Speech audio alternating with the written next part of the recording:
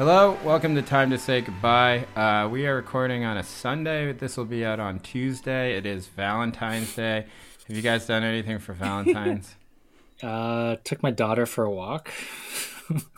Have you done any Valentine's? Was that a Valentine's themed walk? Yeah. Like, did you tell her about Cupid and the cherubs? I think I told her don't slip on the ice. Yeah, that's so It's so fun. romantic. Yeah.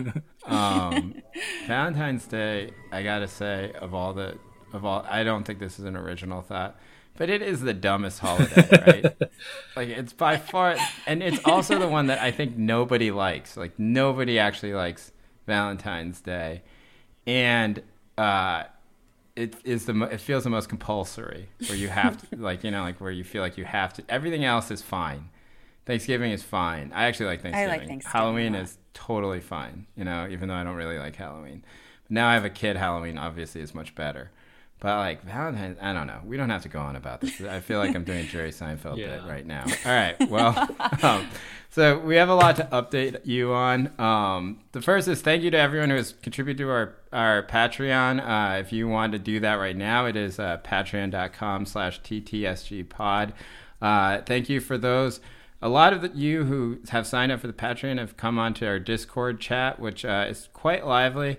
And people are talking, and there's instructions on the Patreon on how you can join that, which is very simple. I think you just have to click once, and we have had 2 bonus episodes that you can access. One is with Anakwa Dwamena, which was a conversation with Tammy about sort of the Black diaspora, Black working class diaspora here in the United States as well. Some stuff about CLR James I think is very enlightening and cool. And we had our first one with Jiayang Fan, who talked a lot about her sort of, her upbringing in a way that I think was really jived with a lot of the stuff that we talk about on the show. We thought that we were just going to talk about boba, and boba liberalism, which I didn't realize had become such a big thing. I read this criticism of something I had written, and it was just about, it was almost like a defense of boba, and I was like, Something you'd written on boba? At this point. No, just something, the piece I had written about Stephen Yun, and it was like, kind of like, well, what do we do with shorthand for like race, and like boba is obviously one, and Amy Tan is another, and I was like, I didn't realize that people took boba so seriously. Everything's refracted through Amy Tan or boba. There's no other choice. Maybe that's true. Maybe it's Jeremy Lin, boba, and Amy Tan. Those are the 3 poles of access into Asian America, and it refracts both ways. So yeah, if you want to sign up, we would really appreciate it, and we really appreciate what you've done so far. We thought it was going to be much less response, and it's been great so far. I don't know. I'm very happy with it. Are you guys? Yeah. It's very, what's the word? Humbling? Flattering? Yeah. Humbling and flattering. It's a nice community on the Discord, too. Just really smart, cool people. So it's pretty I know. Half awesome. of the conversations are over my head. Andy was having this conversation. Andy's running a Marxist school in there. Yeah, with 2 young people talking about and I read through the whole thing. It's like, I don't understand anything that they're talking about. It was like, I was honestly shocked. These, I don't want to name any names, but this really obscure School of Marxist stuff that I came across in grad school that I think most academics themselves would think is over their head. These undergrads are getting into it because of these Twitter feeds out there, and I'm like, oh my god, what is going on? Wow. Yeah, I don't know. It was really interesting to hear their perspectives. So sometimes they teach us more than we teach them. That's right. It sounds so old. Yeah, exactly. The kids and their Twitter feed Marxism, bringing out obscure things. All right. Well, we have a couple things we wanted to talk about this week. The first is pretty, I don't know. I think it is one of the questions about the pandemic that is not talked about much at all, right? And I think that I think that the New York Times the reason we're talking about it is because the New York Times just came out with a series called Primal Scream, and it was a series of articles that was packaged together about the experiences of working mothers during the pandemic. And I found it to be really, I don't know, I thought it was great work. Like I thought that there was a lot of thought put into it, a lot of reporting put into it. I thought that the main story, which is about 3 mothers, one of them in Spokane, one of them in Temecula, and one of them, I don't remember the third place. I think it was in Maryland West Virginia somewhere or something like Yeah. Maryland. Yeah. Okay, that it was, it was affecting, and it was well written, and so I think we were going to talk about that just because I think that like we're almost at the point of the pandemic where I think that we're not out of the pandemic by any means. There's no real, I don't think that we're really even at like a light at the end of the tunnel moment, but I think we're at a moment where we have to kind of assess what the actual costs have been for the past year. And people talk about the death count, which is atrocious, right? People talk about the economy. People talk about schools. They talk about mental health. But the one thing I don't really hear talked about much is just sort of this idea of like what has happened to people's families, right? So I don't know, Tammy, Andy, what did you think about this series? I was really grateful they did it too, and I agree with you that it was affecting. The main story on the 3 mothers put me into a state of rage that I haven't really recovered from. I thought it was I mean, I was very frustrated with the piece because I mean it on the one hand it does articulate all of the horrible inequities, gender-wise that exist in like hetero families, which all 3 of these are hetero families. There are men in 2 of them.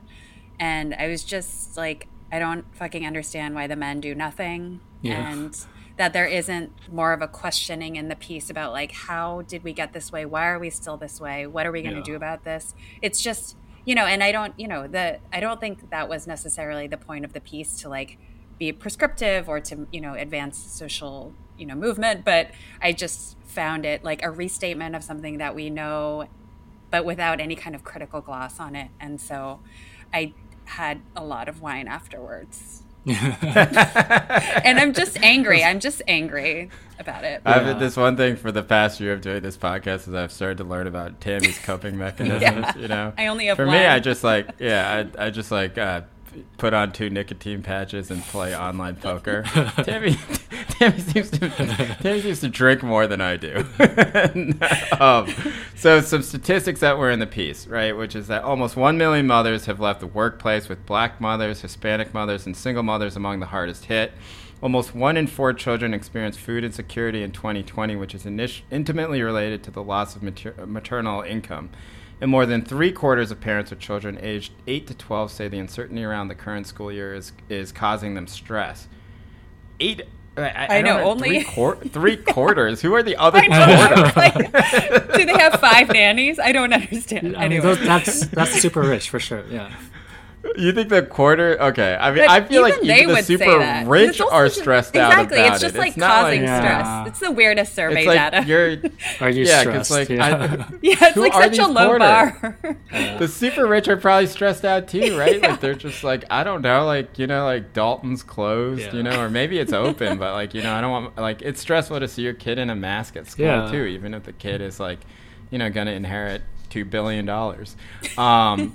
Okay, so the article continues. Despite these alarm bells clanging, signaling a financial and emotional disaster among America's mothers who are doing most of the increased amount of childcare and domestic work during this pandemic, the culture and policy response enacted at this point has been nearly non-existent, right? And it goes on, that is sort of like the big idea, and then the specific story is about, like we said, 3 moms, and we don't need to go too detailed. You should all read it, but it is what you would expect, right? Like, so there's one mother who has an autistic child, right? And this is, and she is really struggling trying to do the special care, doing the special classes with the kid.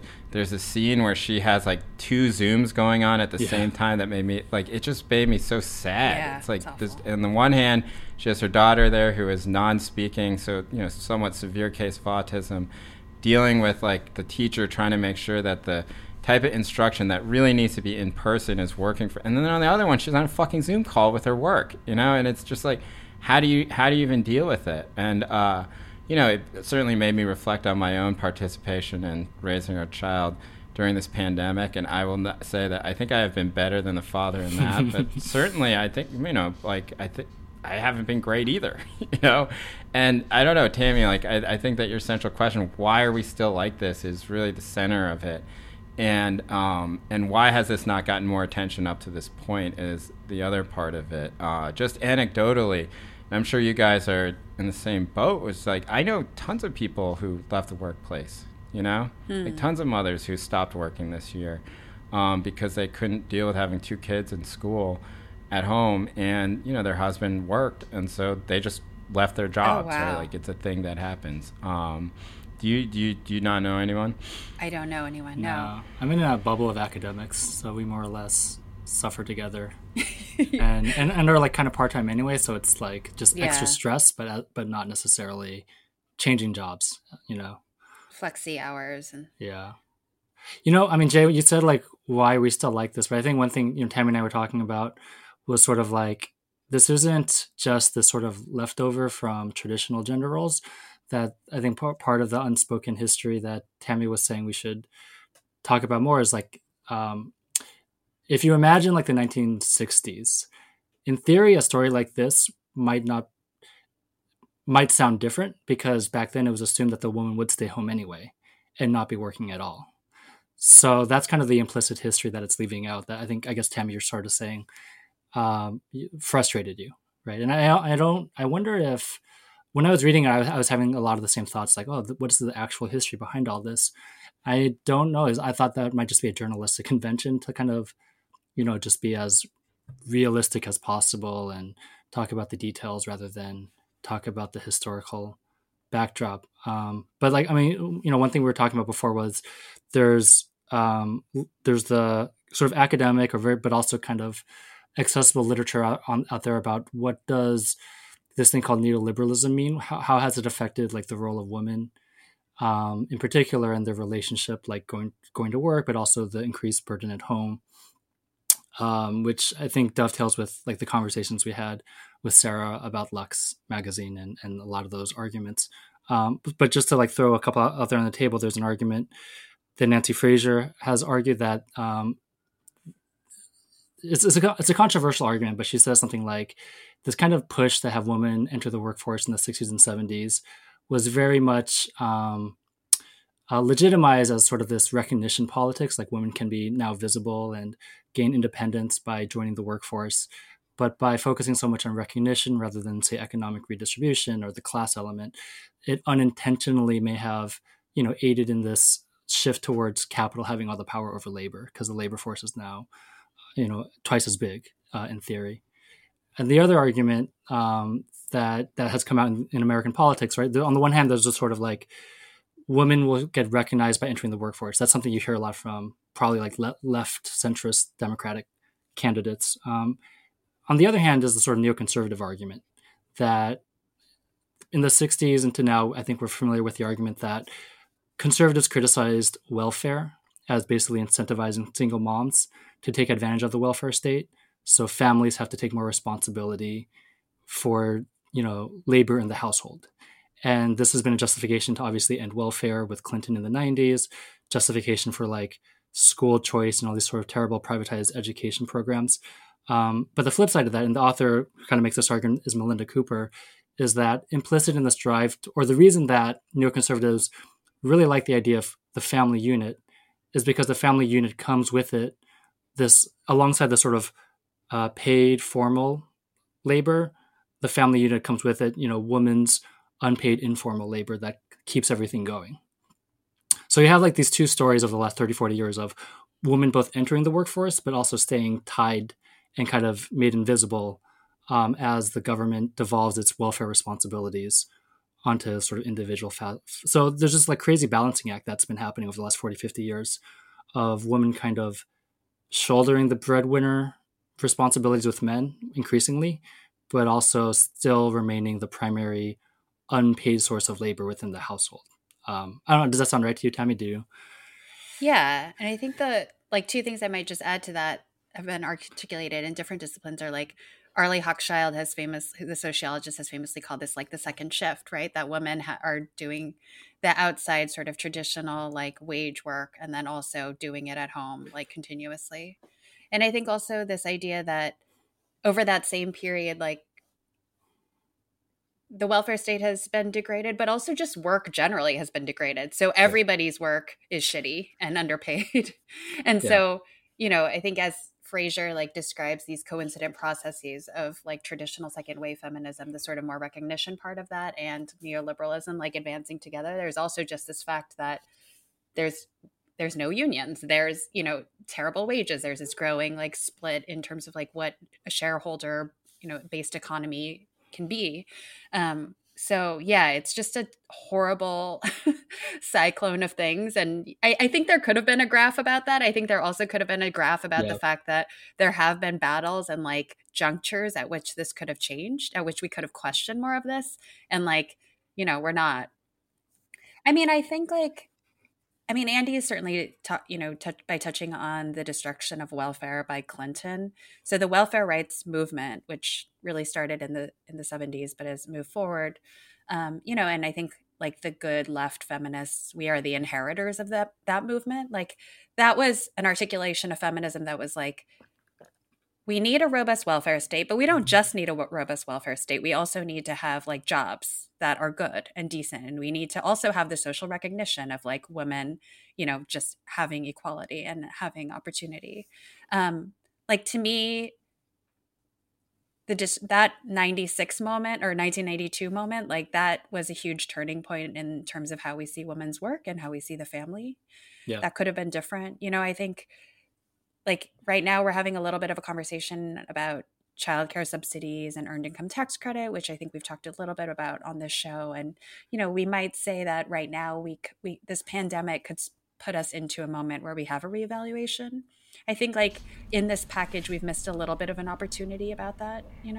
I think like there is one article of this package that says, here are some like policies that could help. We should think about, childcare subsidies. Like just to be clear, it's like the Biden $1.9 trillion aid package. Yeah, what's in the package? Right? I think what's it called? It's called like Cash the Family. The Saving America or something like that. Something kind of like that, which is basically what it is, like that is what it is. Yeah. Even if it's not called that, that's what we should call it. I mean, like Warren talked about universal child care. Right, mm-hmm. And that was putting that on the table. And Warren, I think, is making the same argument as Fraser, kind of, right? Which is this, they're also kind of open, vulnerable to the same criticism. That, for instance, like Tucker Carlson has used Warren's research to say, like, see, like the single income family was better back then because, right? But like, and the criticism that is that Fraser, this criticism of like feminism leading to the devolution of labor. Is nostalgic and so on, which it's a debate. I think the other thing is I think these articles are kind of the flip side to the school reopening debate that we've been talking about. And did you get the sense from these articles that these were sort of an implicit argument for why you have to reopen schools to kind of lift the burden? Oh man, I mean maybe partly, right? Like that schools are the thing, teachers are the people.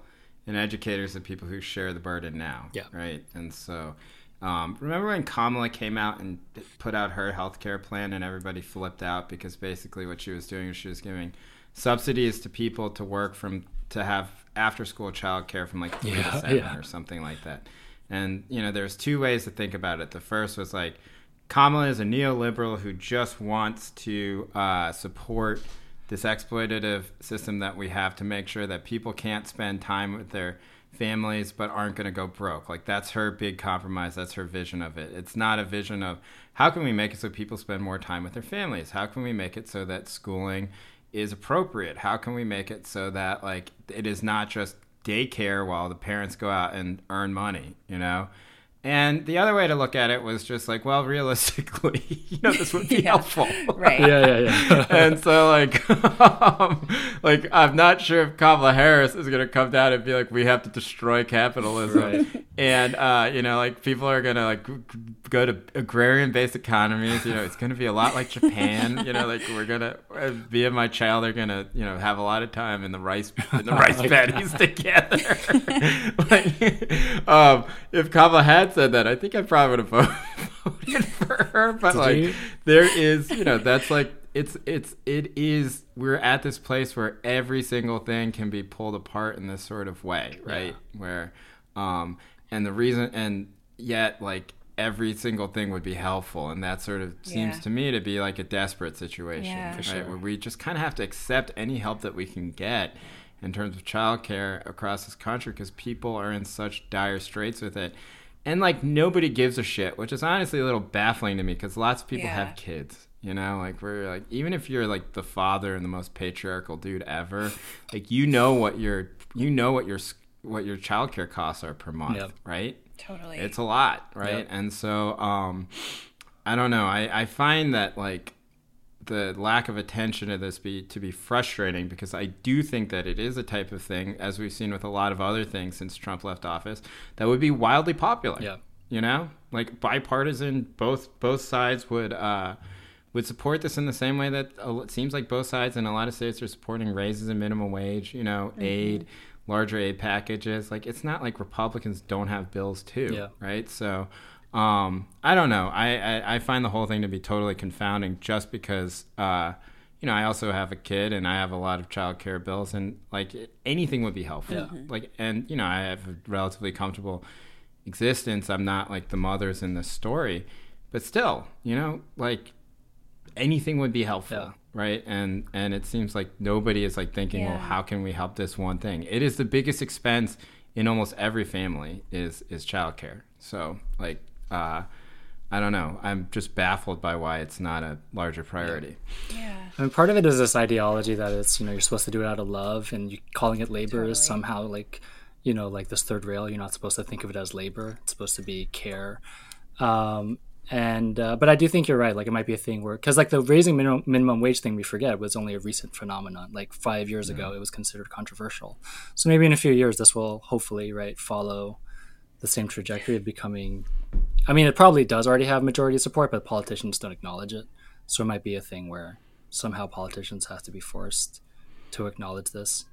So I don't know. And I think, and still that doesn't answer this question of like, why is it still expected that mothers should do all of it? Yeah. Like like that cultural piece too. Like, I think like a kind of a labor sociology feminism would say like you need to change the policy in order for that to change, because we haven't like made it so that these jobs outside of the home, for instance, in caregiving are they're so majority female that work is continuously undervalued. So it's like a little bit of this kind of iterative process of like, which thing do you need to change for it to now be acceptable for men to do their equal share in a household?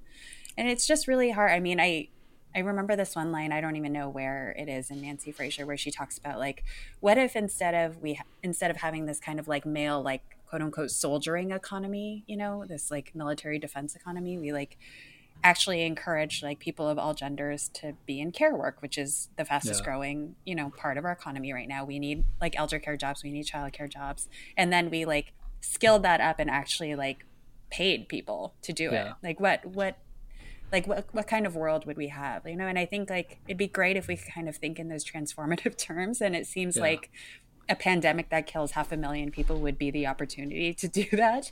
And yet I think what scares me so much is what Jay just said, which is that people are so desperate, we're almost settling for less than we did before the pandemic. Right. That the is school so reopening freaky, thing. Mm-hmm. The school reopening thing, Andy, in terms of your question, I do think that they are related in the sense that that is also a moment of great desperation, right? Yeah. The people who are arguing that teachers should go back to school, it's not that they don't understand, that they hate teachers. Some of them hate teachers. Some of them seem to particularly hate teachers' unions. Okay. Now, outside of those people, I think a lot of the people who are more reasonable and less zealotrous or whatever, zealous, who are not zealots about this, right? that they would argue that they totally sympathize with teachers. They want teachers to get hazard pay, a raise, but this country is going to break if they don't reopen schools next year. And I think there's probably a decent argument that the country will break if they don't reopen schools next year. So it's it's another desperate situation, right? Where people are like, I cannot, I think people are very callous about this, and they're like, oh, it's just because you don't want to be around your kids. It's like, no, it's not that, it's literally that the kid is being damaged by sitting in a stressful situation at home all day with no interaction with anybody else, with like their parents running around doing God knows what to try and keep bread on the table. And then a lot of them, these are like, we're just talking about here, like middle class, upper middle class Zoom parents, right? Who like are just working from home. Also people like people who actually have to go to work.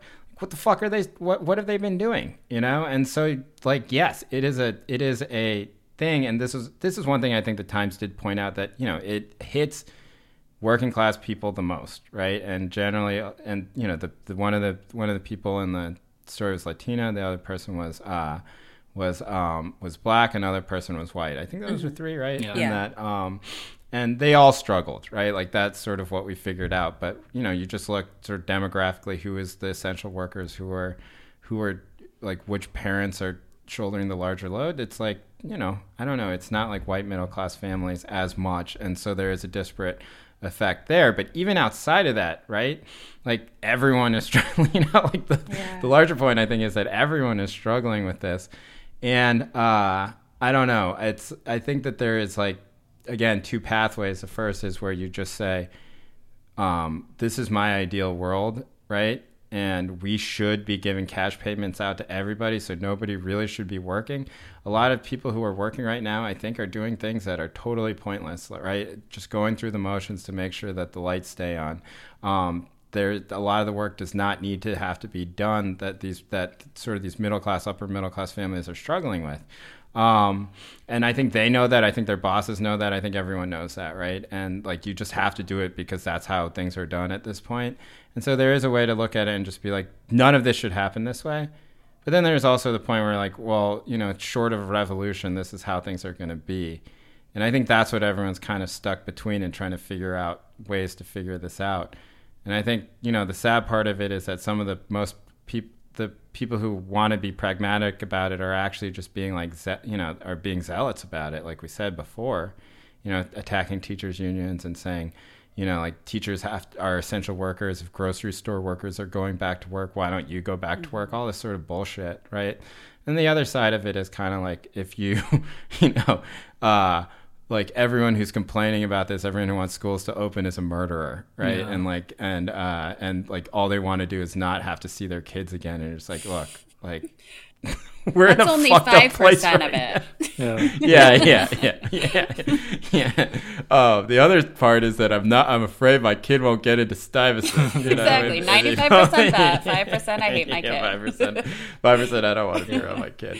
Did you guys see, speaking of accommodating reality, like a few weeks ago, Dolly Parton, for one of these like website commercials, re-recorded 9 to 5 and as 5 to 9 because you have to do a second job on your blog selling goods and but that's like doing turning a podcast, turning a second wave feminist icon on its head, and working a second job. Interesting. I know, and I think that I don't know. The other thing that confuses me about why this isn't a bigger deal is just that, look, as we can see with the school reopening stuff, at some point, like, the thing that people care the most about is their kids' welfare, right? And if there is going to be a mass movement, it's going to come from that, people's concern about their kids, right? It's the same question, like, can you imagine what this pandemic would be like if it was killing kids, and if young kids are generally unaffected by it, to a large extent. But if, like, instead of killing all the old people, it's killing fucking young kids, like, I don't know what would happen. We'd probably be in like some sort of worldwide meltdown, nuclear war type of situation. And so anything within this pandemic that does affect parents with kids seems like it should be the top priority, but it's not, and I don't know why that is. Yeah, I don't know. I do think part of it is like the victory of the the victory of like traditionalism. This idea that this sort of what's the word, like sort of taboo on thinking of family care as labor, and people taking advantage of the fact that parents will exploit themselves to take care of their children and have a job at the same time. So that might be something that might be one place to start, is to start a movement to make people think about family care not as care work, not as biologically or culturally or socially sort of something you just kind of like have to swallow, but as something that you have to be compensated for, either indirectly or directly. I think that would be a huge step forward, because I think that is one of the victories of neoconservatism. For sure. Neoconservatism. And we should say that, like, the Wages for Housework movement in the 70s was a moment where, although it was a small movement, it introduced this symbolic discourse that I think is still useful now to think about, like, yeah, hell yeah, we should be paid for this, and do you think, I'm sorry, Tim, I didn't mean to cut you off. Yeah. Do you think that, like, some of the things that are floated around, which is like giving several $1,000s per child in cash payments and stuff like that, do you think that would constitute any of that? I think that's a really great start. I mean, that was one of the demands that Silvia Federici and other people were putting forward at that time, at that moment, where they were saying, basically that would be a recognition of women's labor because women were the ones doing it. So if there's like a per child voucher, that is essentially a recognition of women's work. I mean, obviously we don't want to accept that is women's work only, but it's a start. Yeah. And I've heard anecdotes that things are really much better for parents in Germany, Australia, even Japan. Totally. And I don't know why. I assume there's part of that. There's like a feminist argument. And I also think there's just like a government commitment that economic development comes from absolutely freeing up people's labor and not exploiting them to the bone and all that stuff. Yeah. Well, and in places like Japan and Korea where there's like a negative birth rate. Yeah. Like they are throwing money at obviously. People, right? But like right, and the US's solution to underdevelopment is to just bring in more migrant workers to compensate for that and just exploit its own population to the bone, and they're not really worried about the birth rate.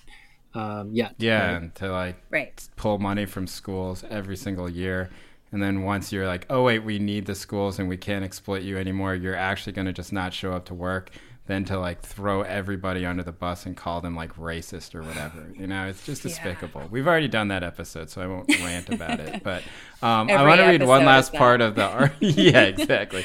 The school thing, I don't know, it's just so particularly triggering to me, because I do think it is this one nexus where a type of like we haven't talked about this in a while, and I think it's good, but it is a place where a type of modern neoliberal type of identity politics that it's focus on race has been perverted into a different type of argument, right?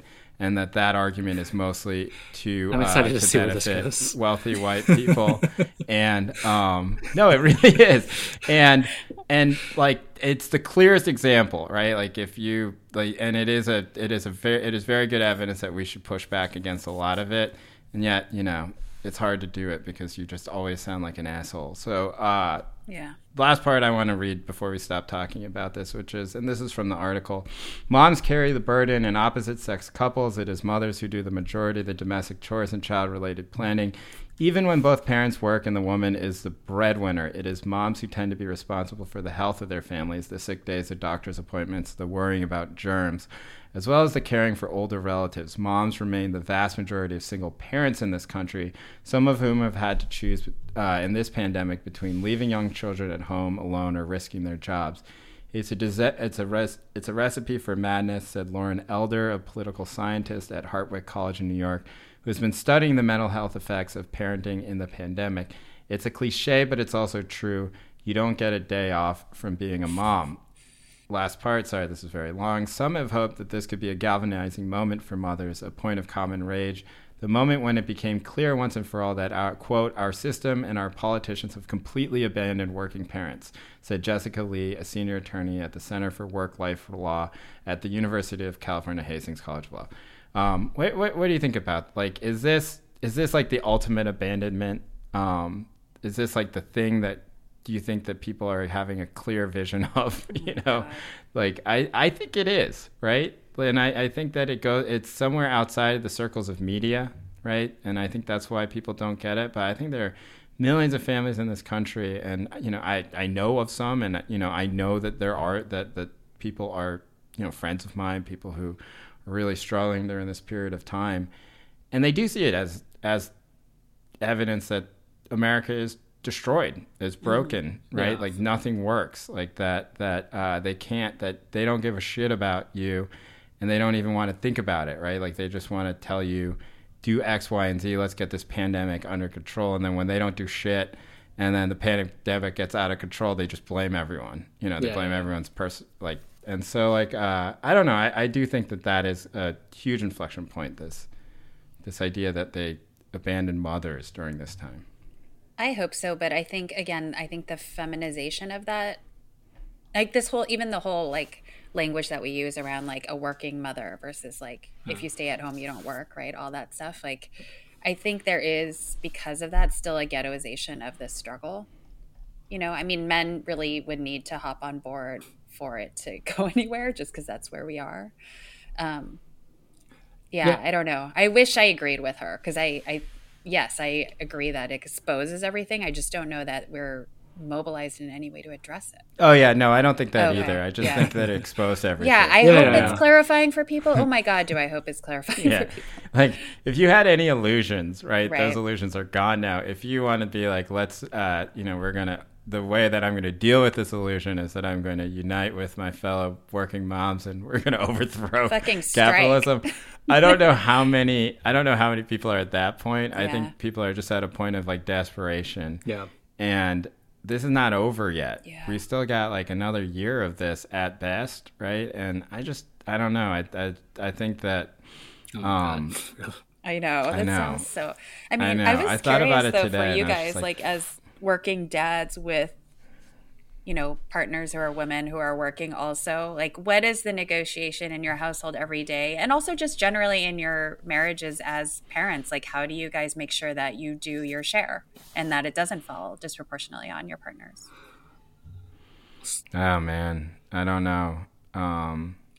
I think you mean during the pandemic or I guess before? Especially during the pandemic, but I assume it's just an ongoing process, because you don't want to be that guy who doesn't do anything like the people in the story. Right. Yeah, fights. Yeah. You work, there are arguments. You work it out. There's some dirty. They're dirty looks, you know.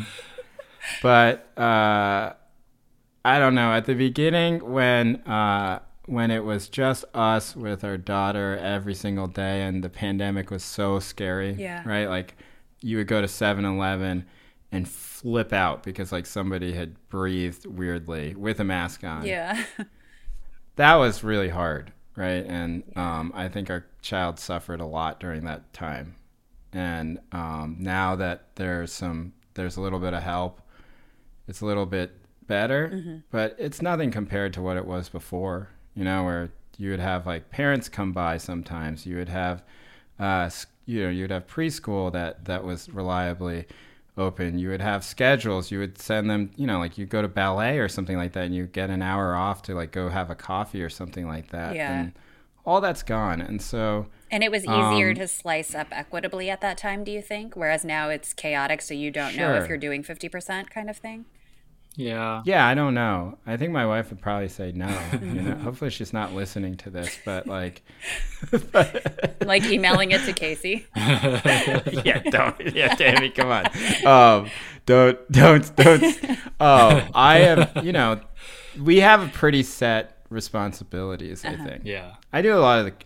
I think I would say I do most of the cooking. You know, and then Casey like puts Frankie, the child, to bed, you know, and we sort of split up who drives her around, but I don't know, a lot of the time is spent attending to her because she's the only child, you know, she doesn't have siblings to occupy her, and so she needs constant attention, and splitting that up is difficult, and I don't know what the split is, but like you're just trying to survive at this moment, you know, and so you see someone struggling and you try and help them out, I guess, maybe that's the way it was done. But no, we don't have like we don't have like a spreadsheet that some families do, really? But like, we don't have that right now. And it's reading all this did make me feel extremely guilty about a lot of stuff. I don't know. Andy, did you feel guilty about stuff? Well, yeah, he's like, no, I do 90%. I was actually going to say my wife is busier than I am. She has a more demanding job than I do. And I think maybe in the end that means I've done more than my otherwise normal share, which makes it actually 50-50. I don't know. Right. Interesting. You kind of like do this. I mean, to begin with, you just do the stuff that you feel more comfortable doing. So like I like to cook also. So I wound up doing a lot of cooking. Yeah. I will say there's a lot of chunks in the middle of the day where we just give her an iPad. And when she's given a choice, she will rather sit with an iPad with my wife rather than with me. I've tried to. I mean, she sat down here with me a few times, but it's a basement without a window and surrounded by books. So I don't know if it's not the most inviting. Yeah, I brought Fergie down to my basement here with an iPad, and she just walked up the stairs. Yeah, exactly. She was like, "It's boring down here." Oh my God, this is why the man cave exists. Now we know. It is certainly it's a strategic boring spatial arrangement.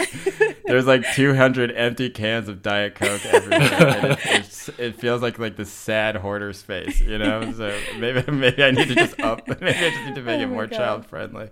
Yeah. All right. Well, I don't know. I think that I don't know do you have any like sort of thoughts on how this is going to go forward not in terms of like what the government is going to do, because I think we're going to basically find that the government is going to be probably better than maybe our worst case scenario, but it certainly will disappoint us in a lot of ways, right? Like the Biden plan, if it goes through and if it does, it would expand unemployment insurance, it would extend paid leave, it would continue moratoriums on evictions, all that would help. Right. Yeah. And it's like, can you imagine the Trump administration like extending fucking moratorium evictions or any Republican administration? No. Right. So in that ways, it might make it better than it was a year ago. But I don't know, like in terms of doing even things like what Kamala suggested, maybe that will happen. But, it seems like at some point the austerity hawks will come in and do their thing. I mean, the other thing is, like, you could make the argument that, okay, all this stuff is good, but in COVID, you don't want to send your kid to a place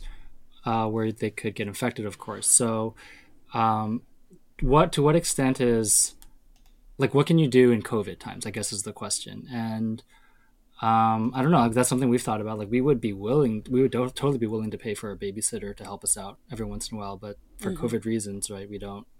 Yeah. We're not going to go onto like the websites and just ask someone we don't know to do it. So I think that's another question that like, I think the Warren solution of universal healthcare healthcare. Well, that'd be great too. Childcare would be great, right? But then the question is like, well, how many people are willing to send their children to like a government paid for childcare center if they feel like it's exposing them to risk? So that exacerbates a lot of this stuff. I don't know. Yeah. So the answer so far seems to be very few people will actually do it when, it has to be when it's like, okay, well, put your kid in the car and send them there, right? It seems to be less popular than it would in reality than it seems like it might be. I don't know, Tammy. There's a lot of stuff in here from in our document about. I'm glad we touched on it. I think like also in our bonus episodes and future episodes, it's a good thing that we'll talk about more, just about like how feminism intersects with the kind of left transnationalism we're interested in, and what we can do under Biden. Because I think it's this is like the beginning of this conversation, really, given what a crisis it is in the family. Yeah, and I think that. If nothing else, it's been I don't know, and I'm not saying this in a positive sense, but I think it has probably been a radicalizing moment for a lot of mothers. And I think that, what happens with that is up in the air, but good Lord, people leaving their jobs, people realizing their jobs aren't going to help them, right? Like people being like, you have to be on the Zoom call at 8:00 and just sit around and there's jack shit done and your kids screaming. You're just like, why? Like, what is this world that I'm living in? You know, and that happens up and down the economic spectrum. That's right. Like, rich people also feel that way. You know, I'm sure there are a lot of lawyers who are just like, I can't believe that I have to do this shit. Yeah. You know, even if like I know, wow, that was another true. pointless fucking Zoom meeting. Yeah. You know, it's like David Graeber's bullshit jobs. Like way more of the jobs are bullshit right now than you know, under normal times. So also. many bullshit jobs, and that like the bullshit jobs you just have to keep doing because you know they're still going. Yeah. All right. This is something that I don't know. We debated talking about this second topic on our show today. But we think we have to talk about it, and I think we have to talk about it just because, you know, 3 of us are Asian American, and we've gotten a lot of questions about it, and I don't know. We talked about it a little bit last week, but what's been happening with the attacks in the Bay Area and this sort of the attacks in the Bay Area specifically, like what actually is it, and then also this larger question of like what is happening with Asian American advocacy right now, because it does seem to be people are comparing to Vincent Chin, right? Like as this huge watershed moment. I don't know if it's as big as Vincent Chin, but it certainly is a watershed moment, right? Like it is something that, I don't know, not to be like crass about it, but I can't remember the last time that there was an Asian American concern at all, right? Like outside of like a few, like the Harvard thing, I guess, right? But like Jeremy Lin being cut from the Toronto Raptors. Like what are equivalent violence? Yeah, exactly. What are like the big issues before this, you know, like in terms of like trying to protect like what an identity is, or like trying to project what the politics of this identity should be. I don't really remember a point, maybe even in my own life, although I was born during, you know, I was very young during the Vincent Chin thing. Like maybe it is the first time since Vincent Chin, you know, that any of this or the riots. Oh yeah, the riots. Yeah, since '92 at least. Exactly. Right? Yeah. The other one I was thinking was, I don't know how big this gets, the Win-Ho Lee thing in '95. Oh yeah, that's true. But this has happened. That's like so different though. Yeah, and it happened in Philadelphia a few years ago which is to say, I think a Temple professor who was Chinese descent was, you know, arrested for being a spy when it turned out he had no connection. That's right. That happens a lot, and I think it's still happening, but it never really becomes more than just like an Asian concern, it seems like. Yeah, it just happened at MIT. Right. Yeah. As our listener who has the same name as me, that spells it Jai, the incorrect way, has pointed out. No, he's right. I think JAE is like the most Korean way to spell it, right? Like, but look, his is much more unique than mine. And he posted that in our Discord, and I had never heard of it, you know. And thank you for posting that, because that's just sort of how below the radar that stuff is. Yeah, I don't know. I think the first thing we should talk about is what is actually happening, right? And so Oaklenside, which is this wonderful, I think it's not for profit, right? Newsroom that was started here as an extension of Berkeleyside, which is a longstanding local newspaper.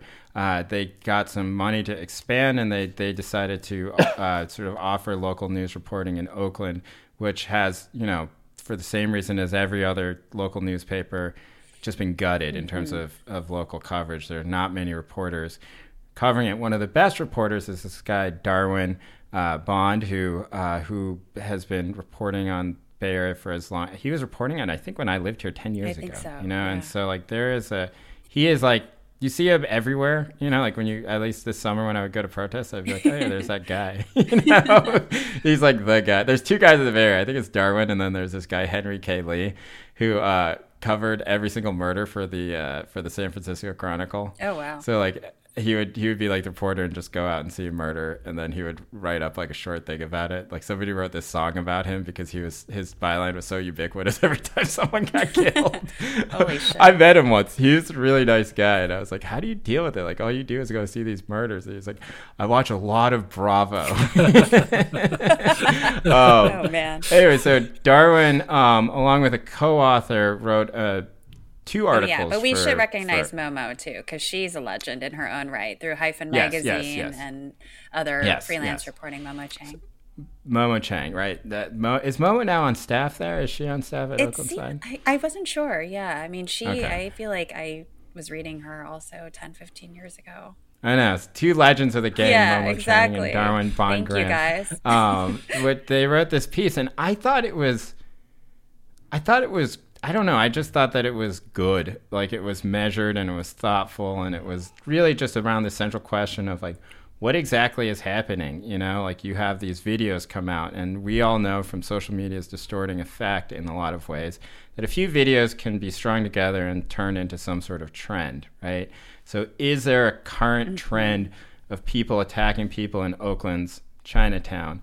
And it seems like their answer, at least the answer of their reporting, is maybe not. You know, maybe it was one guy who attacks a lot of people, right? The guy he seems to be very mentally ill, and he has, I don't know, a rap sheet of like 12 of these assaults, right? Gosh. Where he just randomly attacks people, and that, 3 of them were, the most 3 recent ones were Asian elders, right? And that there's also been upswings in petty theft and sort of robberies in Oakland's Chinatown as well. But that doesn't necessarily fall too far outside of the rise in crime generally here in the Bay Area, right? Or especially in the East Bay. And that if you look at it statistically, it's hard to say that, like, this is part of some large trend, right? If you take away the one guy attacking 3 people, then you have the thing in San Francisco where the person was actually killed, right? Like, are those just 2 isolated incidents? Like, so that's a question that they ask. I don't know. What did you guys think? I mean, I thought it was similar to something we've talked about on the show, which is sort of racial disparity is important, but it's also has to be kind of contextualized to make sure if it's the same thing as racial motivation or racial ideology. Animus, right? Yeah. And, there's that statistic that Oakland Chinatown apparently is on average, well, not surprisingly, on average, much older and much more first generation than other neighborhoods, which, like, from my perspective is great. Like, I would love to hang out with old Chinese people and talk to them all the time. But from a criminal perspective, it also makes them vulnerable, right? So there's a sort of demographic element that isn't necessarily about the racial, like, motivation of the people who are attacking them. It's more about the sort of the objectively easier targets for crimes of opportunity is the term that comes up. And so I thought that was a sort of persuasive, at the very least, questioning the idea of a sort of simplistic, this group hates this group, race war kind of narrative that might be emerging. Yeah, in the article that they interview this woman named Alvina Wong, and she's the campaign and organizing director for Asian Pacific Environmental Network, a nonprofit organization that organizes working-class Asian immigrant and refugee families to push for a clean and healthy environment. APEN has been headquartered in Oakland Chinatown since 2002. Wong stressed that the pandemic-fueled anti-Asian hate is not necessarily linked to the current rise in crimes in Chinatown, noting that robberies in Chinatown take place year-round, particularly around Lunar New Year. Quote, "These crimes and violent situations that happen in Chinatown have been happening for a while," she said. But Wong says it's impossible to divorce. This is the important part. But Wong says it's impossible to divorce the pressure and fear residents have been enduring for over a year from the massive outcry over what's happening now. Chinatown, already shrinking before the pandemic, has been particularly hard hit by shelter-in-place orders and the economic collapse. As many as a third of all Chinatown businesses are closed permanently or temporarily due to COVID, with notable restaurant closing or signaling that they might have to. How much can we take before we break? It feels like a breaking point for many people, said Wong, right? And I don't know, like, I find that to be more convincing, right? That this area is really struggling and that people are afraid. Yeah. And that these incidents, when you watch the video, it's fucking horrifying, right? Like, it's old people just getting decked and, for no reason at all. And you have one across the bay in San Francisco as well. And that, you can't fault people for seeing what they want to, not even what they want to see. They don't want to see it. For feeling like, oh, this is targeted, especially when it seems like nobody else cares, right? And that is sort of that. I think that is sort of the mix and under which all of this comes out is like horrifying videos, right? A few in a row, and then general frustration. Yeah. Now, the flip side of this is you could also say the same thing about, police killings, right? Like they happen in clusters. The videos comes out, and when they happen in clusters, people take to the streets, right? And so, and I don't know. Wasn't some of the reaction also to the killings of Asian people like, oh, well, how come people didn't care when like Black people were getting killed, sort of thing? And so it's a bit, I don't know, but I think the thing about this article, I think it's really great, and they did an awesome job. Even if we know though that this guy Muslim has this habit of just kind of knocking people out of all races across many years, I don't know that it addresses the feeling, nevertheless, that people have, that people don't care about crimes against Asian people, and that there's something maybe going on still, you know, between the Black community and the Asian community in that area that needs to be addressed. So I'm just curious, like, I think it, you know, it's obviously like an invitation for some dialogue or something to happen. And I don't know kind of what politically is in place for it. It seems like a lot of the sources that were interviewed for this story, you know, they wanted to obviously be careful and not inflame tensions further for no reason. Yeah. But I'm sure it doesn't, knowing that, like, this guy's behavior doesn't necessarily help people's feelings. Yeah, and there's also the question of, well, why are they easy targets? Yeah. Right? And it's like, well, they're easy targets because, like, nobody gives a shit. Police aren't good, you know, like, there's not much protection. And if you kill one of them, it's not front page news like it is if you kill, like, a white person, you know? And so that's why they're easy targets. And, like, that, I don't think that's discounted by, like, what was written here. But, you know, I do think that's also why people are mad. It's not that they're wrong because they've been tricked into this perception that, like, this is a trend, right? They're mad because their whole lives they know that this is true, and this is evidence that it's true. And then when 3 of them happen with video, it's not like they're mad because they think this is just happening. It's the same thing with police killings. It's like, it's not like everybody thinks that police killings started in 2014 when Mike Brown got killed, right? Like, that was an inflection point with Eric Gardner, and then it builds, right? And then you have another inflection point with, like, Alton Sterling in Baton Rouge and Philando Castile in St. Paul, right?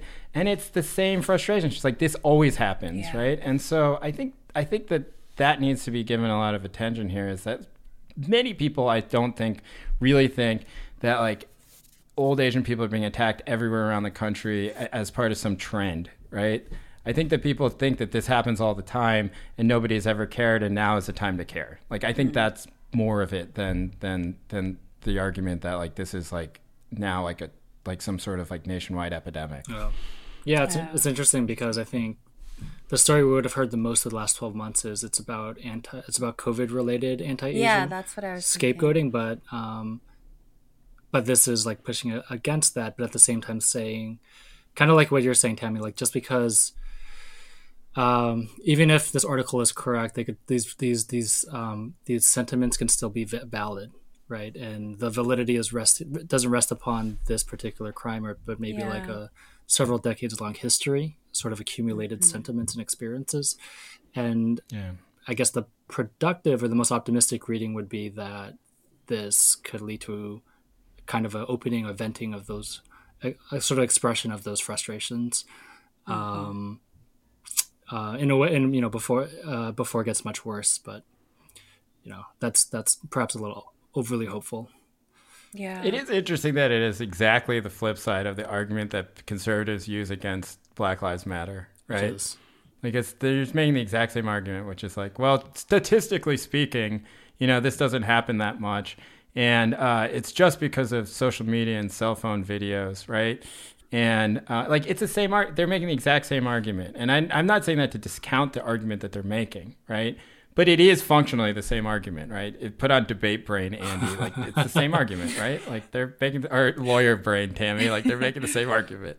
I don't know. That is somewhat distressing, and I think there has to be a colorblind element to the leftist response to a race war type argument. Does that make sense? Like, just to kind of to defang the race war argument, you have to kind of make some sort of colorblind argument about how class isn't colorblind necessarily, but is equal opportunity, let's say. Yeah. But yeah, you're right. Like, in some sort of horseshoe way, they kind of meet in some far off universe. I mean, it's like, hey, this isn't as bad as you think it is, and this was one bad actor, and the things that you think are not real, right? Like it's just coincidence. Like, I don't know. Yeah. Like, I don't think I think that's a mischaracterization of why people are mad, right? But I think it's important to have the data, quote unquote, or the sort of reporting, right? Yeah, for sure. Yeah. The reporting's great. Yeah, I think, and maybe it's unfair to the article, but I do think that that's sort of when the title is like, what's really happening,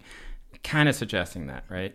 All right, so let's go to a good part, part of the article, something that we can all get mad about together, which is during a widely covered February 3rd press conference held at the Pacific Renaissance Plaza in the heart of Chinatown, Mayor Libby Schaaf criticizes City Council President Nikki Fortunato Bass's unsuccessful budget proposal last summer to cut police funds that, according to Schaaf, protect Chinatown residents and businesses. Bass and Councilwoman Carol Fife pushed back, pointing out that recent cuts to Chinatown police presence were made by the mayor's administration and accusing Schaaf of sowing division between Black and Asian communities. Libby Schaaf, I mean, what the fuck,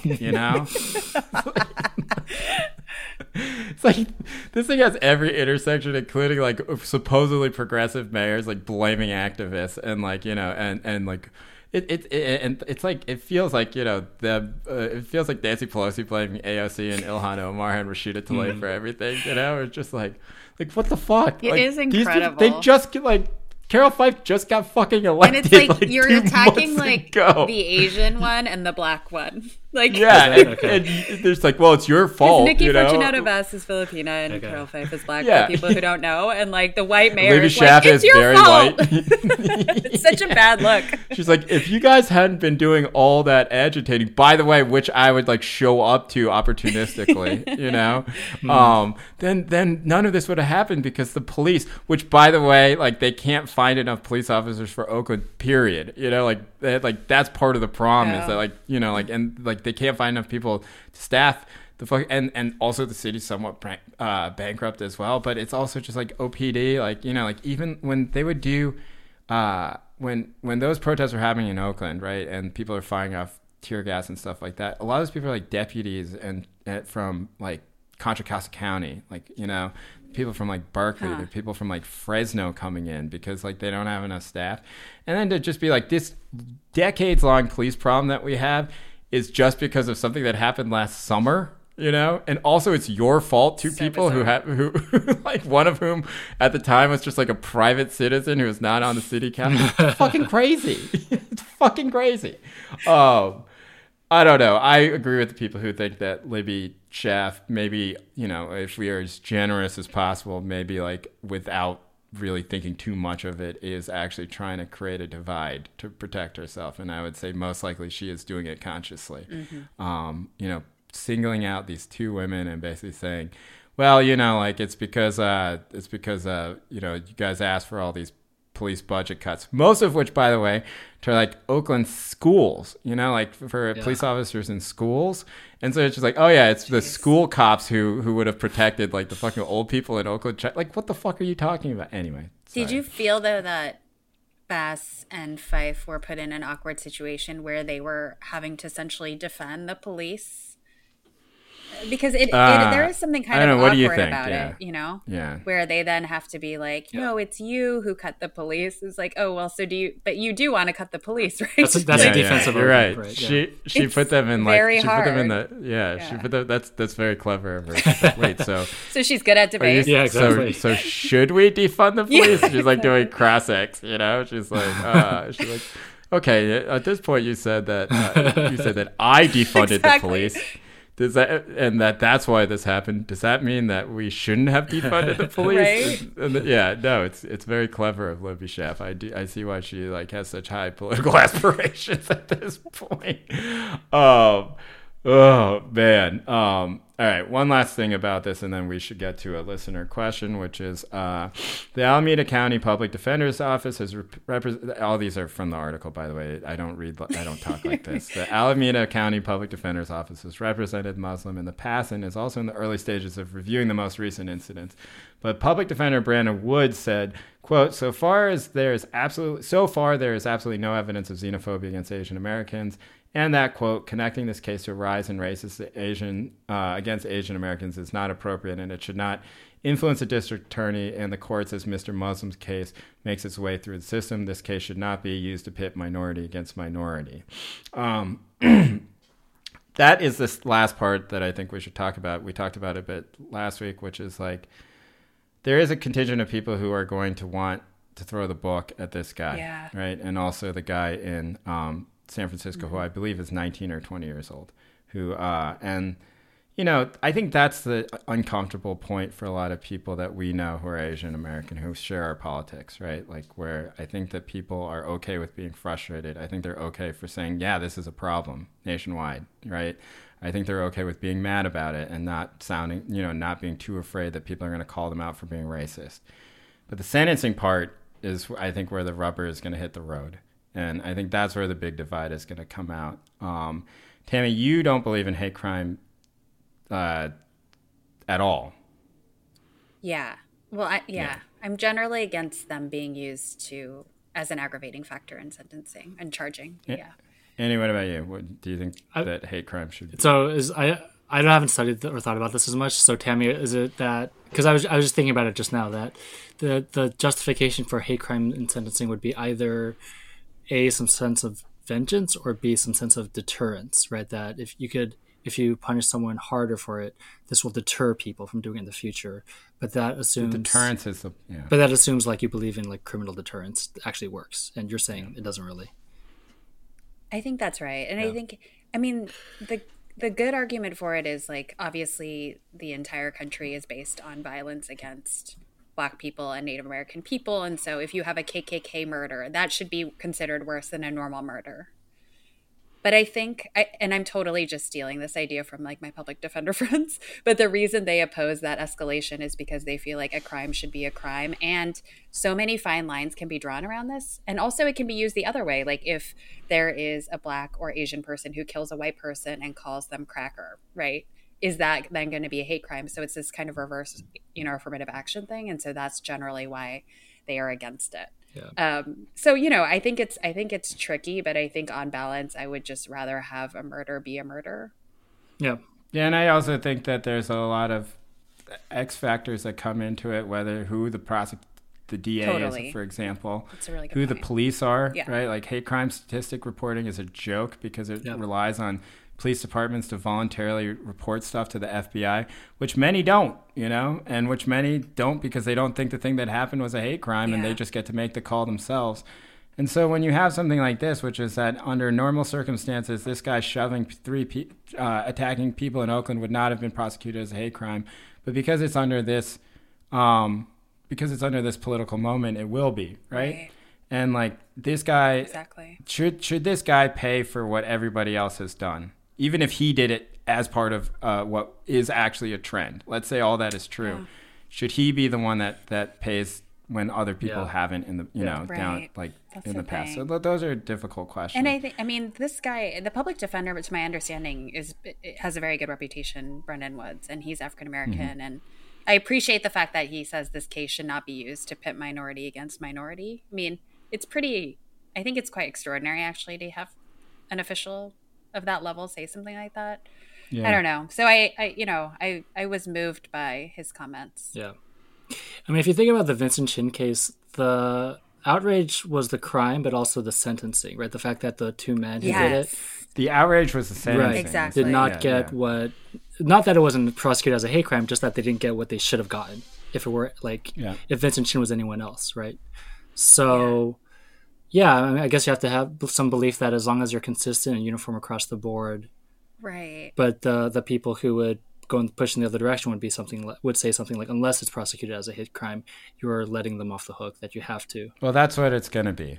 That's what the gambit is going to be. That's thrown at the DA's office in San Francisco, especially. That you have to make it a hate crime. Because it's CHESA, right? Like they're going to say you have to make it a hate crime, and if you don't make it a hate crime, then we're gonna protest, and man. And it usually is over in the end. It's usually not over the thing itself. It's usually over the verdict and over the sentencing, right? Right. I mean, Rodney King was not when Rodney King was beat. It was when the jury in Simi Valley acquitted them. Yeah. Like that's when it happened. So, I don't know. I think that something similar is probably going to happen here because I have a very hard time believing that both these will be prosecuted as hate crimes to like the full extent of the law. And there's a lot of Asian people here, and there are a lot of very angry people here.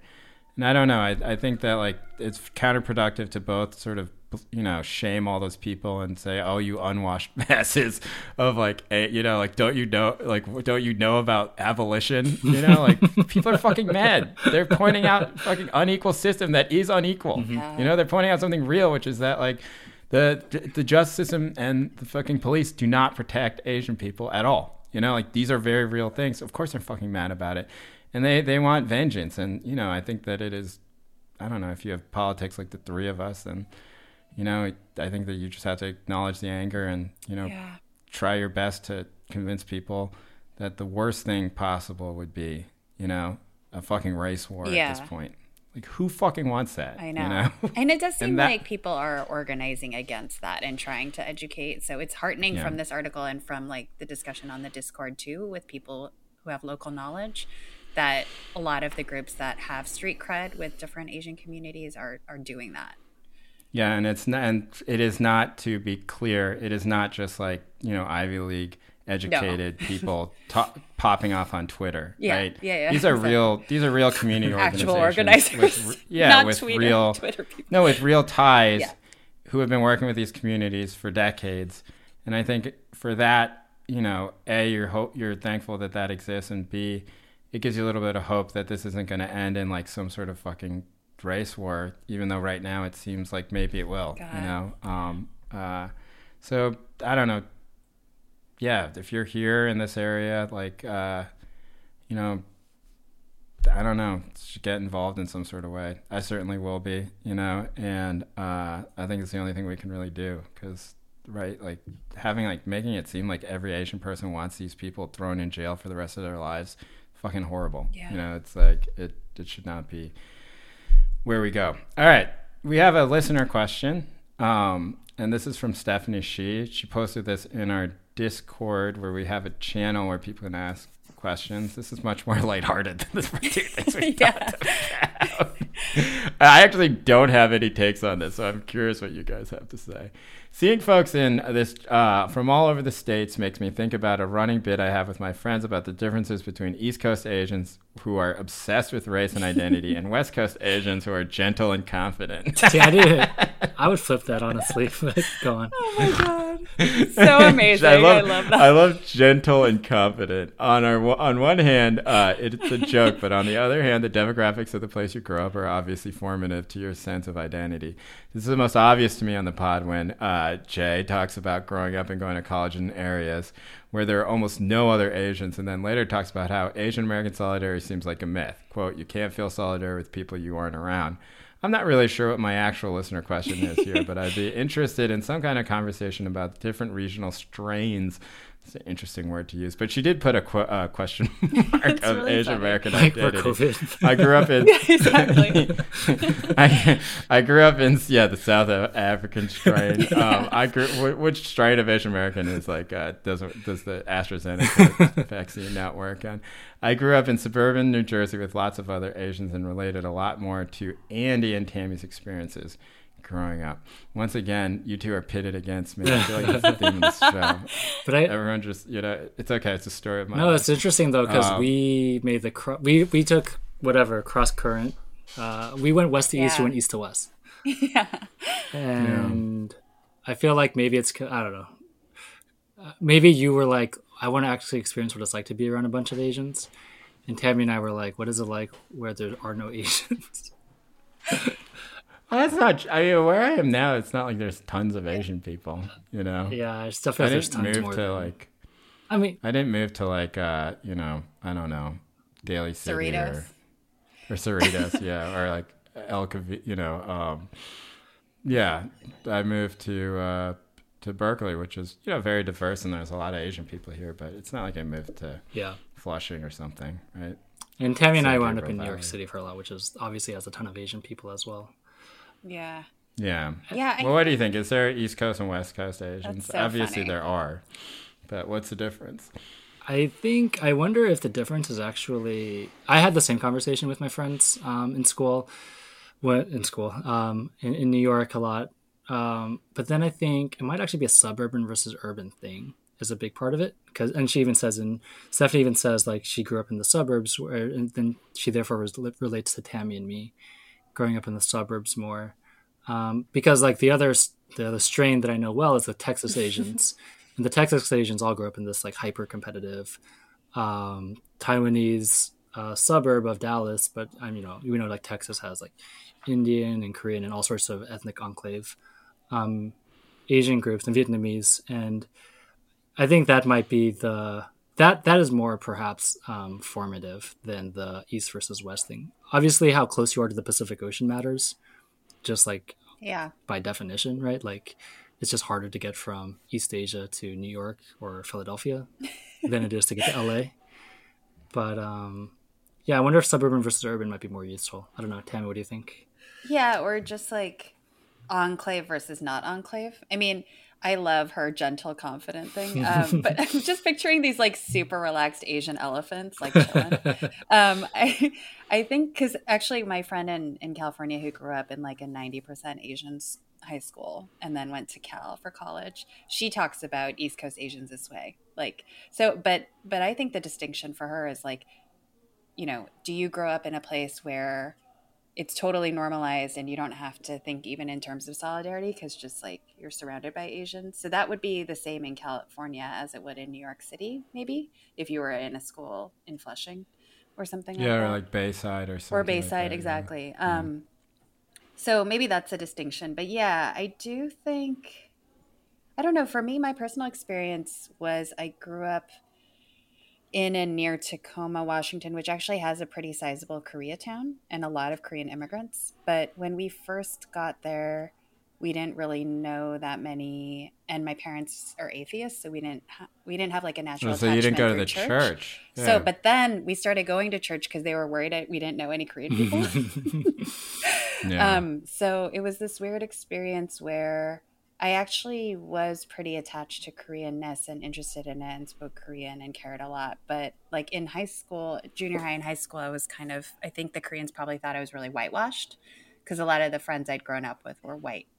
Yeah. But then, and then in college, I did a lot of Asian American stuff. Oh, you did? You joined the groups and all that? Oh, yeah. Did you like Lunar New Year? Big time. Lunar New Year stuff? Yeah, right. So I don't know, but yeah, I think she. Well, college is where all this stuff happens. That's true. Right? That's true. Yeah. And like people kind of, I don't know, if you grew up in the San Gabriel Valley, you probably don't think that much about what Asian American solidarity is, But you learn to codify and explain these things when you get to college and you join these groups and you take classes and you start to form your identity. Generally, you probably swing about 40% too deep, and then you scale back, and then that's who you are as a human being. Wait, so Jay, did you get active in Asian stuff in college, or were you? No, in graduate school. Oh, okay. This college I went to is so white. Right. It was, it was difficult. But like, I don't know. I guess I just didn't. I wrote about it in that piece. It's just like, like you think about it and you're like, well, what is this? If you're an ambitious young person, as I think I was when I was younger, when I was like 15, 16, 17 years old, much different than I am right now, where I'm extreme. It's like sort of the opposite. But you kind of think, like, well, there's a part of you that's like, well, it's gonna just be like a. Like, am I putting like a limit on myself? I am not defending these thoughts at all. I think they're bad thoughts to have, right? But those are thoughts that I had, and I don't know. I think the real difference in what Stephanie is saying, it's not necessarily East Coast versus West Coast, because if you go to like Fort Lee, New Jersey, and you go to Koreatown, LA, there are some differences between those people, but I do think that their normalization with being Korean is pretty similar, right? I think it's people who grew up around mostly white people and people who grew up around mostly Asians, right? And I think there are probably more pockets where there were on the West Coast than on the East Coast. That explains a lot of it. For sure. That's the kind of established enclave thing. Or I don't think an enclave. I don't think that the obsession with identity is exclusive to people who grew up around white people, because like, I did that fraternity story a few years back, right? And like I sort of went into the Asian American fraternity system and I talked to a lot of people. Mm-hmm. All those dudes grew up in Flushing around all Asian people, And then they're creating like, rituals around Vincent Chin, and like, you know, they are more obsessed with identity than I have ever been. Yeah. You know, they're more obsessed with Is that with because identity. they felt, for the first time, that they were having to defend themselves against the white majority of the college? I mean, it's almost the inverse of what we're talking about. I think that it was mostly ritualization, ritualized behavior. Personal myth making, and so maybe at the beginning, I think that was what the Asian American fraternities, why they created those rituals. But I think a lot of these people were just doing it because that's what the fraternity does, you know. I don't think they thought very deeply about it. I think the thing that they all recognized was like we're thought of as less than, right? And that nobody cares about us. We're not taught our history. Like those are the things that they bring into it. But in terms of like creating identity and how they created identity and the rituals they did, I think that was mostly just like, this is what we do, you know? But I don't know. They were obsessed with identity entirely, right? And I think there is a way of creating an identity that's not just like me being neurotic and writing about how neurotic I am. I agree that can be annoying. But I don't know. I don't think I'm like a super identitarian in any sort of way. I mean, I think I'm probably less than most Asians, right? Just like, well, I don't know. Don't bother me to plant these plants in the garden. Basically just a hippie. Yeah. You know, I was thinking that recently. I was like, my politics are basically that of like a hippie. Anarchist hippie, right? Yeah. Yeah, like I don't really, you know, just leave me alone. Everyone get along. You know, what's not. We should help people. The other thing I would say about the suburban thing, I was just thinking about this. Well, obviously there's a class difference and a generational difference. If you're in the suburbs, it's more recent and more middle class. But I think the other thing is that there's a historical element in the sense that a lot of these suburbs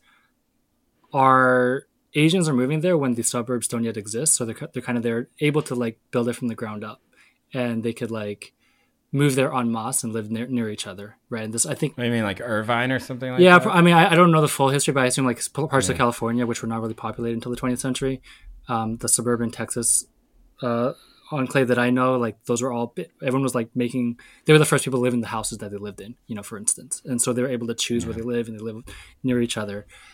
And places like Fort Lee, I don't actually understand what Fort Lee is, but it's like, I guess at some point it was mostly like Italian and some other groups, and then somehow through networks, the Korean diaspora took it over. But then if you are, for instance, living in like Westchester, New York, you just like, you kind of are spaced out because there's already a society, right? A civilization there. And you can't just like move en masse, you know, and just like, and take it over. And so that might be. Well, Flushing was taken over that way. Yeah, so I don't know what's going on in those, like Fort Lee and Flushing. Flushing was one dude. Yeah. It's in I wrote a chapter of my book about it. Yeah, so I don't want to give away. And now it's less. It's like, but it was one dude from Taiwan who had all this money because his wife was like an heiress to some sort of like noodle fortune, and he conscripted this local politician who was white, and they basically just like built the whole fucking thing in like 10 years. But was there nothing before there, like in terms of? No, there was a white working class neighborhood in Flushing, and they just bought them out, or what? Yeah, they fucking gentrified them. You know, so like it was. But I don't know if that term is appropriate. But also, like they did gentrify them. You know, they displaced them. Yeah. So each of these neighborhoods has separate histories. I mean, Koreatown, LA's history is basically that, you know, people started moving into the Wilshire corridor. A lot of them were like people who were pretty shell shocked from Vietnam War, right? Koreans who worked there, and then they started bringing people over, and then this one guy started buying up real estate down there, and he tried to create like a gigantic. It's still there, you know. It's now like a Oaxacan restaurant, but he tried to create this blue palace thing, and everything radiated out from like that central piece of real estate, which is on Wilshire and I don't know, Wilshire and Western or something like that. Do you know the one I'm talking about? Guelaguetza? Yeah, that one. Yeah. So, but you know, like you look at it and it's a blue palace, like it's a blue. Yeah, palace, I know what you're talking about. Yeah, that's nuts. But that was sort of the center. I just feel like the stereotype of the East Coast Asian would be the Asian who is outnumbered, right? because they move into a place where they aren't able to take it over. But I guess that's not an East-West thing, because there are places in the East Coast where they quote unquote took it over. I really think it's the enclave issue, but yeah. Yeah. It's enclave Asians versus white Asians who grew up around white people.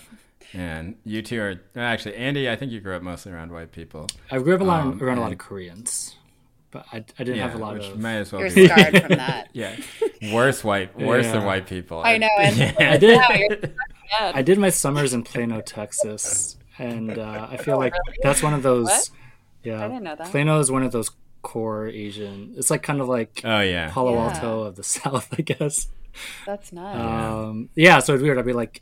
I'd spend a summer with my cousins, all Taiwanese, all the time. Go back to Seattle, Washington, and it's just like just forget all that. And that's so funny. Yeah. Yeah, I'm curious because we have quite a few Canadians and some other like European diasporic, Australian diasporic people in our Discord, and I'm curious what they would say. My guess is there's probably something similar going on around like the kind of urban enclave thing, but I'm not sure. I assume like certainly around Toronto and Vancouver. Right. I was like, and those are like the recently built kind of communities, right? Obviously they have longer histories, but it's really like recent decade waves in terms of the density. Yeah. Do you think that the next generation is going to spread out from those enclaves, or do you think they're going to continue to be there? Do you think the San Gabriel Valley in 30 years is still going to be mostly Chinese and Asian, or do you think people will sort of spread out into different areas? I think so too. I think don't think that there's... but not all of them. Intense. Not all of them. Like the Philly Koreatown is shrinking, for instance. Yeah. Well, LA Koreatown is shrinking. Oh, it too, is. Okay. You know. Yeah. People are moving out, and there's less Korean people than there were before. They're replaced by, I think, Bangladeshi immigrants to a large extent. And there was a push to turn to call it Koreatown / Little Bangladesh, right? That got a big backlash from the Korean American community. You did that for Vice, right? Did you cover that? I know. I got in all this trouble for that. Why? People who are calling me anti-Korean. Oh, jeez. Come on. And it's just like, look. Because you pointed out the racism. Yeah. God forbid. You know? I know. And I was like, I don't even know it should be called Little Bangladesh, you know? But come on, like you guys are like racist. You know, like there are a ton of these people here. Like they just want some recognition. Yeah.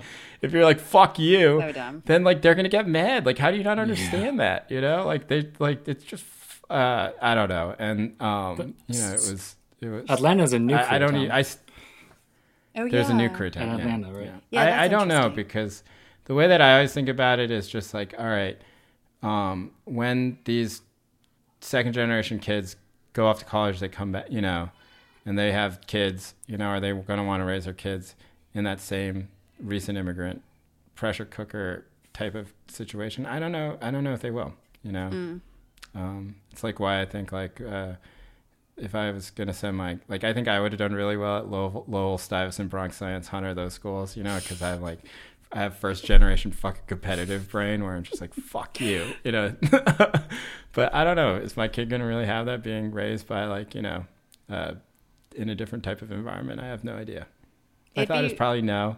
It's probably better, That's like it's like so much healthier. It's just going to be a new crop of second gen kids from some other country, constantly. Exactly. Stuyvesant will always be 100% second gen or 1.5. It'll be 100% something, But it might not be 100% Asian, and then maybe all the Asian parents will send their kids to Dalton or something. Whatever the next version of the Hart-Celler Act is in that time, it's going to be this brought in a wave of people from Papua, and they're all at Stuyvesant. Yeah, I can't wait for that. I'm gonna get that way I could get mad without feeling conflicted about it. Get all those Papuans out. Fuck that school. Make it available for my kid. Who's.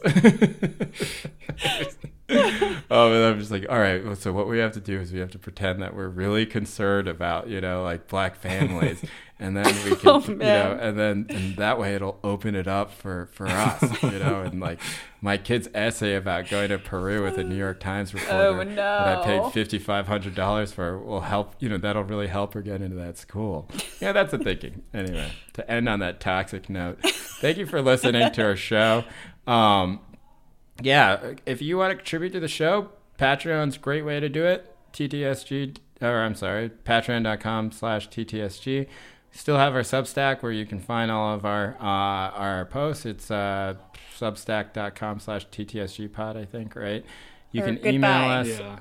Just Oh, yeah, Google it. goodbye.substack.com. Right. Goodbye.substack.com.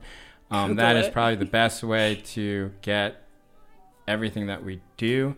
If you're not on the Patreon, and if you want to email us, it's time to say goodbye pod@gmail.com, or you can reach us on Twitter @TTSGpod. All those things. So I many don't know. things.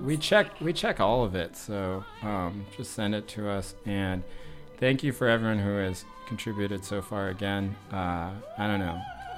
I feel sometimes like I'm saying thank you too much, but it is out of a genuine place of gratitude. You've sort of energized us, keep doing the show.